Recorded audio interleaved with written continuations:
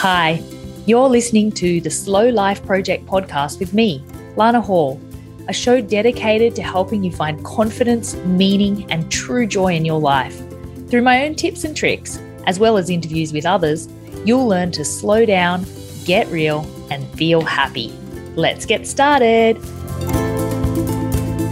Hello everyone, Lana Hall here with another episode of the Slow Life Project podcast. Welcome and thanks for listening.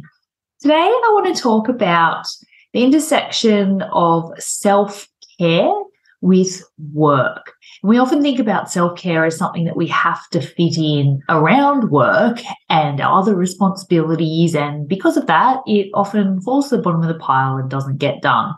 And there's two ways to approach this. So if you are in a position where you're managing or leading a team of people, then you might want to have a think about, how do I put some of these practices into place at my workplace? What's going to work for us?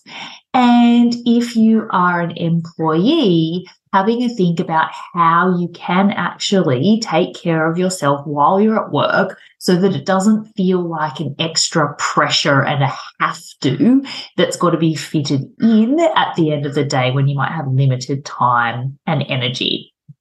So there's 5 different ways that we can take care of ourselves in terms of the absolute basics of self-care. And they're sleep, what we're eating, how we're moving our body, being social, and hobbies. So, as you can hear, that might not be things that you normally associate with your workplace. So let's talk through them one by one. And I just want to give you some ideas for implementing it in the workplace. Obviously, not everything's going to work for everybody, but hopefully you hear an idea or two today that sparks some ideas for you about how this could work for you personally. So the first one is sleep. And honestly, that's probably the hardest one to do anything about in the work environment.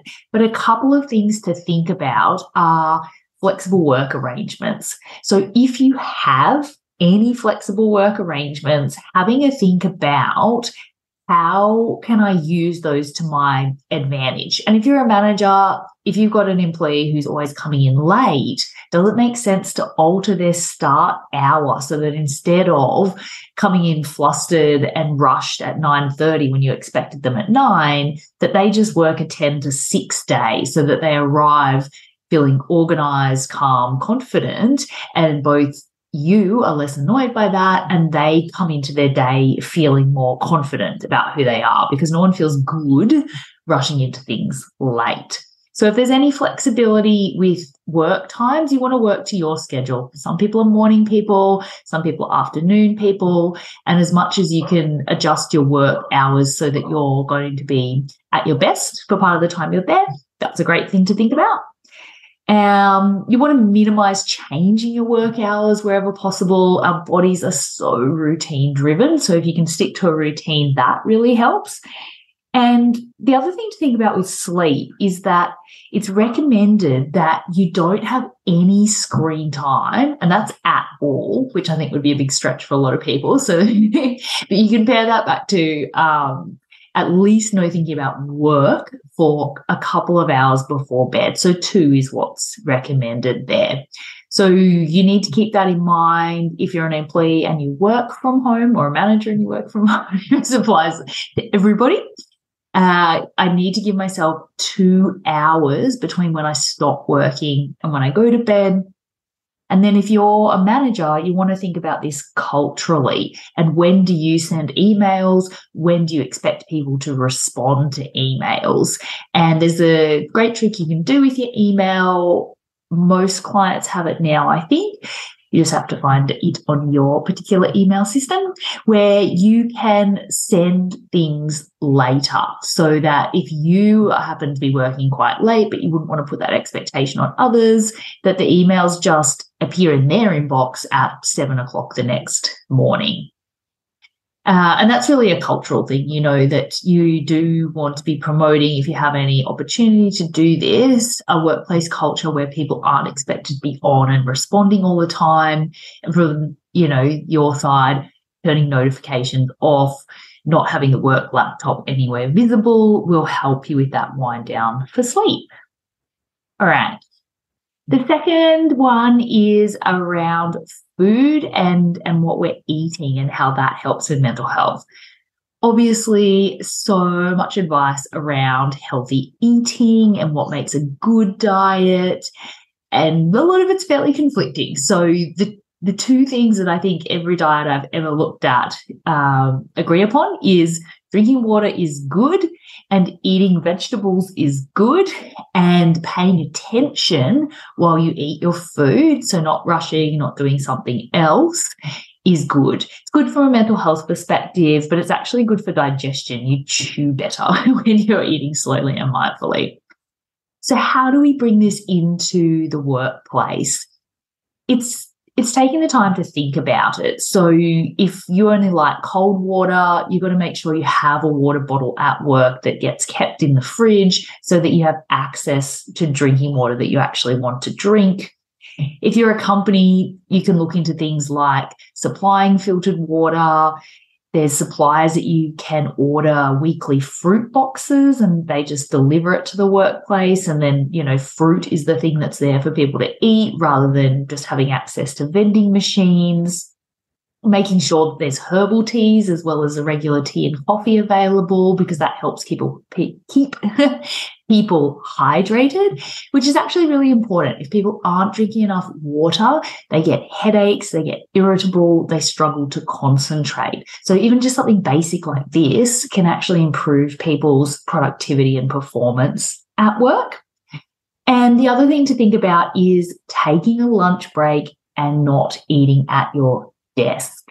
So you can model this as a good behavior for other people, and it's just something that's important to do for yourself as well. So research shows that people who take a proper lunch break, and it doesn't have to be a long lunch break, but it has to be move out of the work environment, have something to eat, and pay attention while you're eating so that you're taking a break from thinking about work. And so you are doing those things like chewing properly.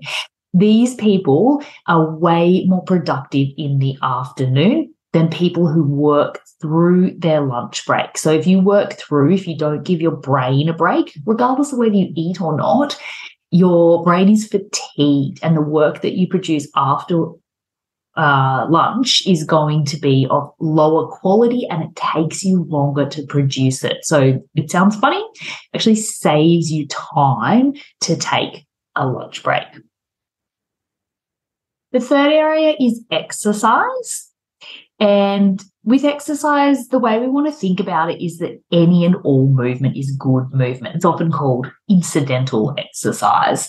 And that's the type of exercise you're mostly going to be getting at work. Some people might be fortunate enough to have a gym nearby and enough time to go to the gym at lunch.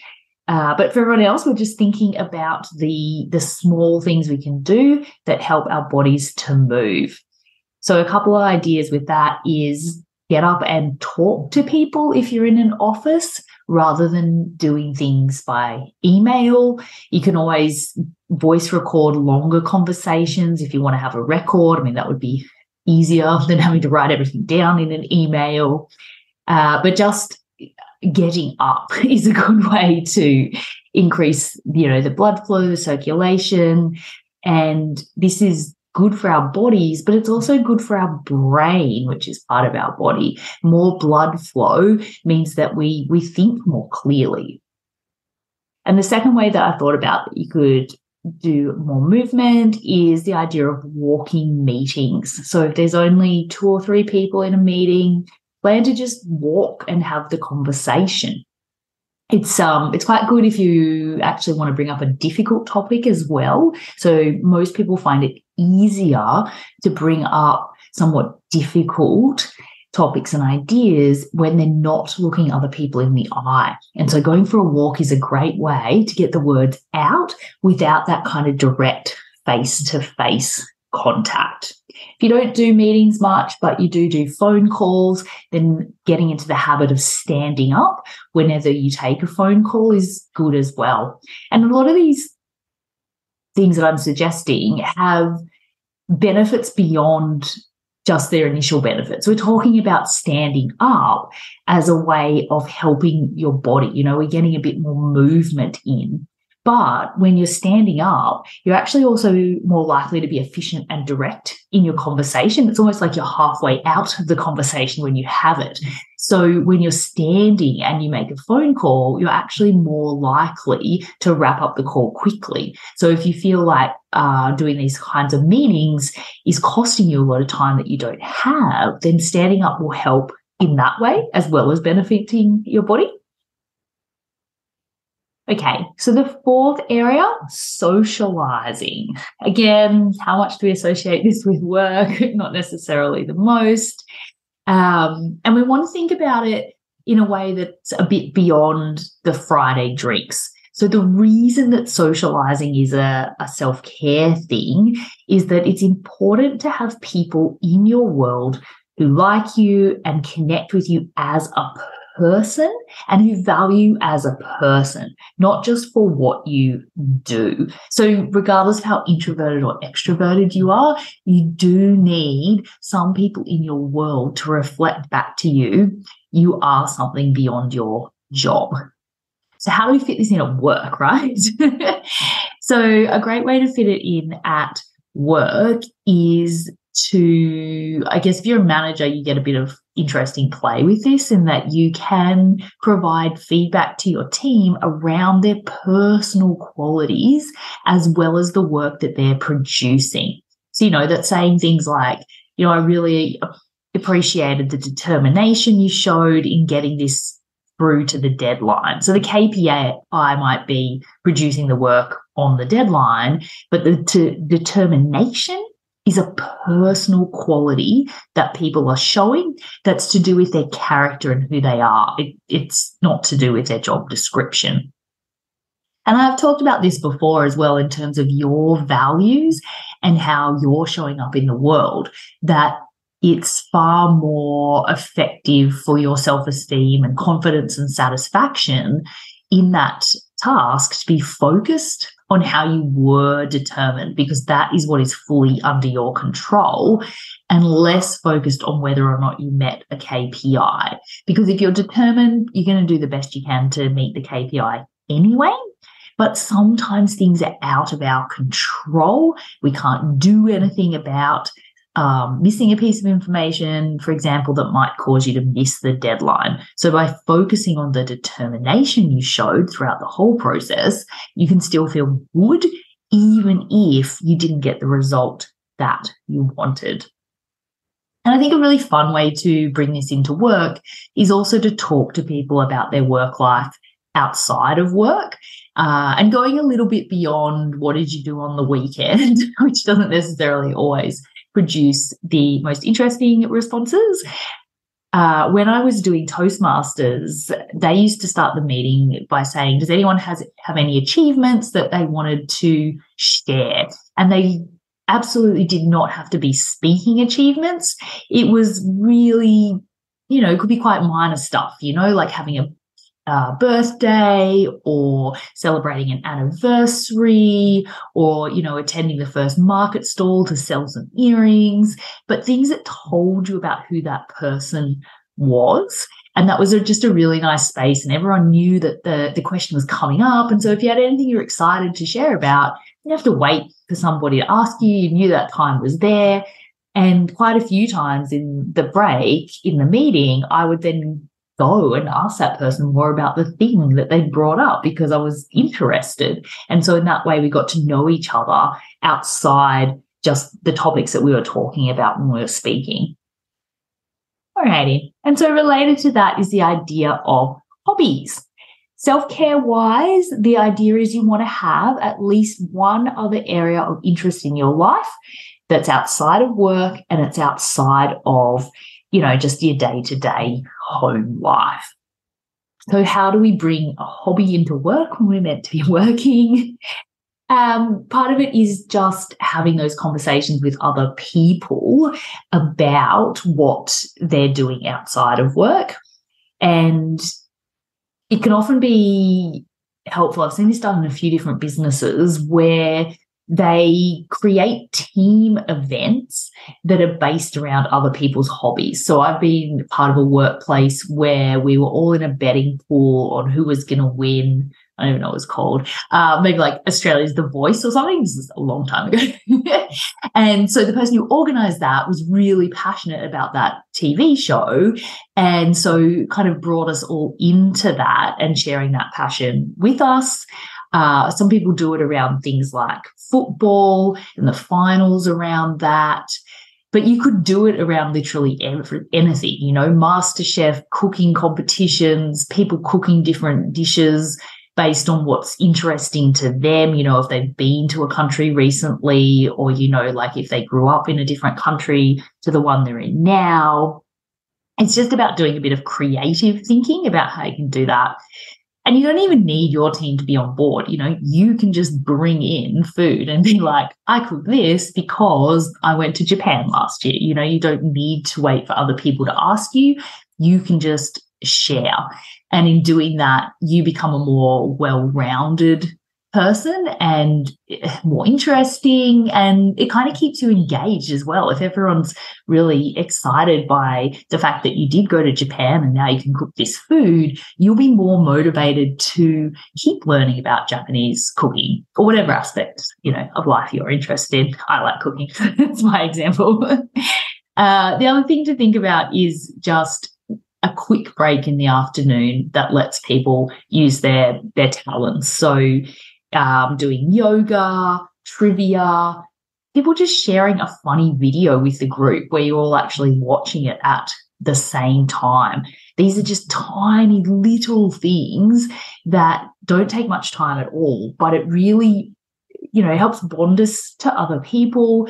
And it does just give you this insight into the interests and the preferences of the people you work with without having to have a direct conversation about it. You just watch the video and you're like, oh, okay, they're really interested in this topic, and either you know that and you don't care, or you know that and you're like, oh, me too, or that's really interesting, and you build that. But that's a different way to think about hobbies that, normally we would practice outside the work environment, and how we can bring some of that into the workplace to be able to share that with others. So if it's just you thinking about this for yourself, then it's about showing up and sharing your hobbies. If you're a team leader, manager, then you can formally introduce this. And I think even if you're not a team leader or manager, you can suggest this kind of thing at team meetings too. Alrighty, so there we go. We've got the 5 basic areas for self-care: sleep, diet, exercise, socializing, hobbies, and some different ideas on how we can take care of ourselves and other people in the workplace by just doing a few little things differently, just devoting small amounts of time, changing small habits so that we are touching on some of this self-care stuff regularly, easily, and before we get home at night. So I'd love for you to pick a suggestion that resonated with you from what I've talked about today, or if you've had your own idea, love to hear about it. Email me hello@theslowlifeproject.com, and definitely go and implement that idea in your workplace so that you can get started on doing more of this self-care at work, and doing that is going to lead to more satisfaction and more joy for you and for the people in your team. So it's well worth doing.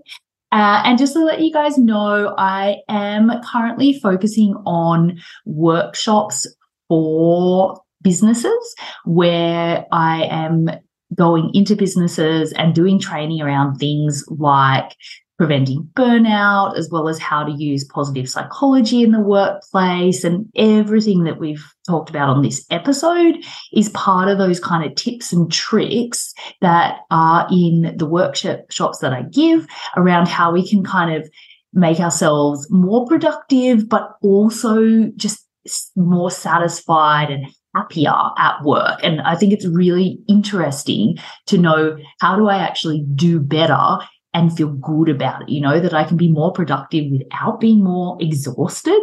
And it is things like, that lunch break that surprisingly taking the break, which feels good, also leads to us being our best selves at work. So if you're interested in one of those workshops for your workplace and your team, again, hello@theslowlifeproject.com is definitely the best place to contact me. All right. I hope you have a lovely self-caring week, and I will talk to you next week. Bye. Thanks so much for listening to the Slow Life Project podcast. I hope you have a calm, confident, and joyful week. If you'd love more tips or support from me, be sure to subscribe to the podcast or head to my website, theslowlifeproject.com.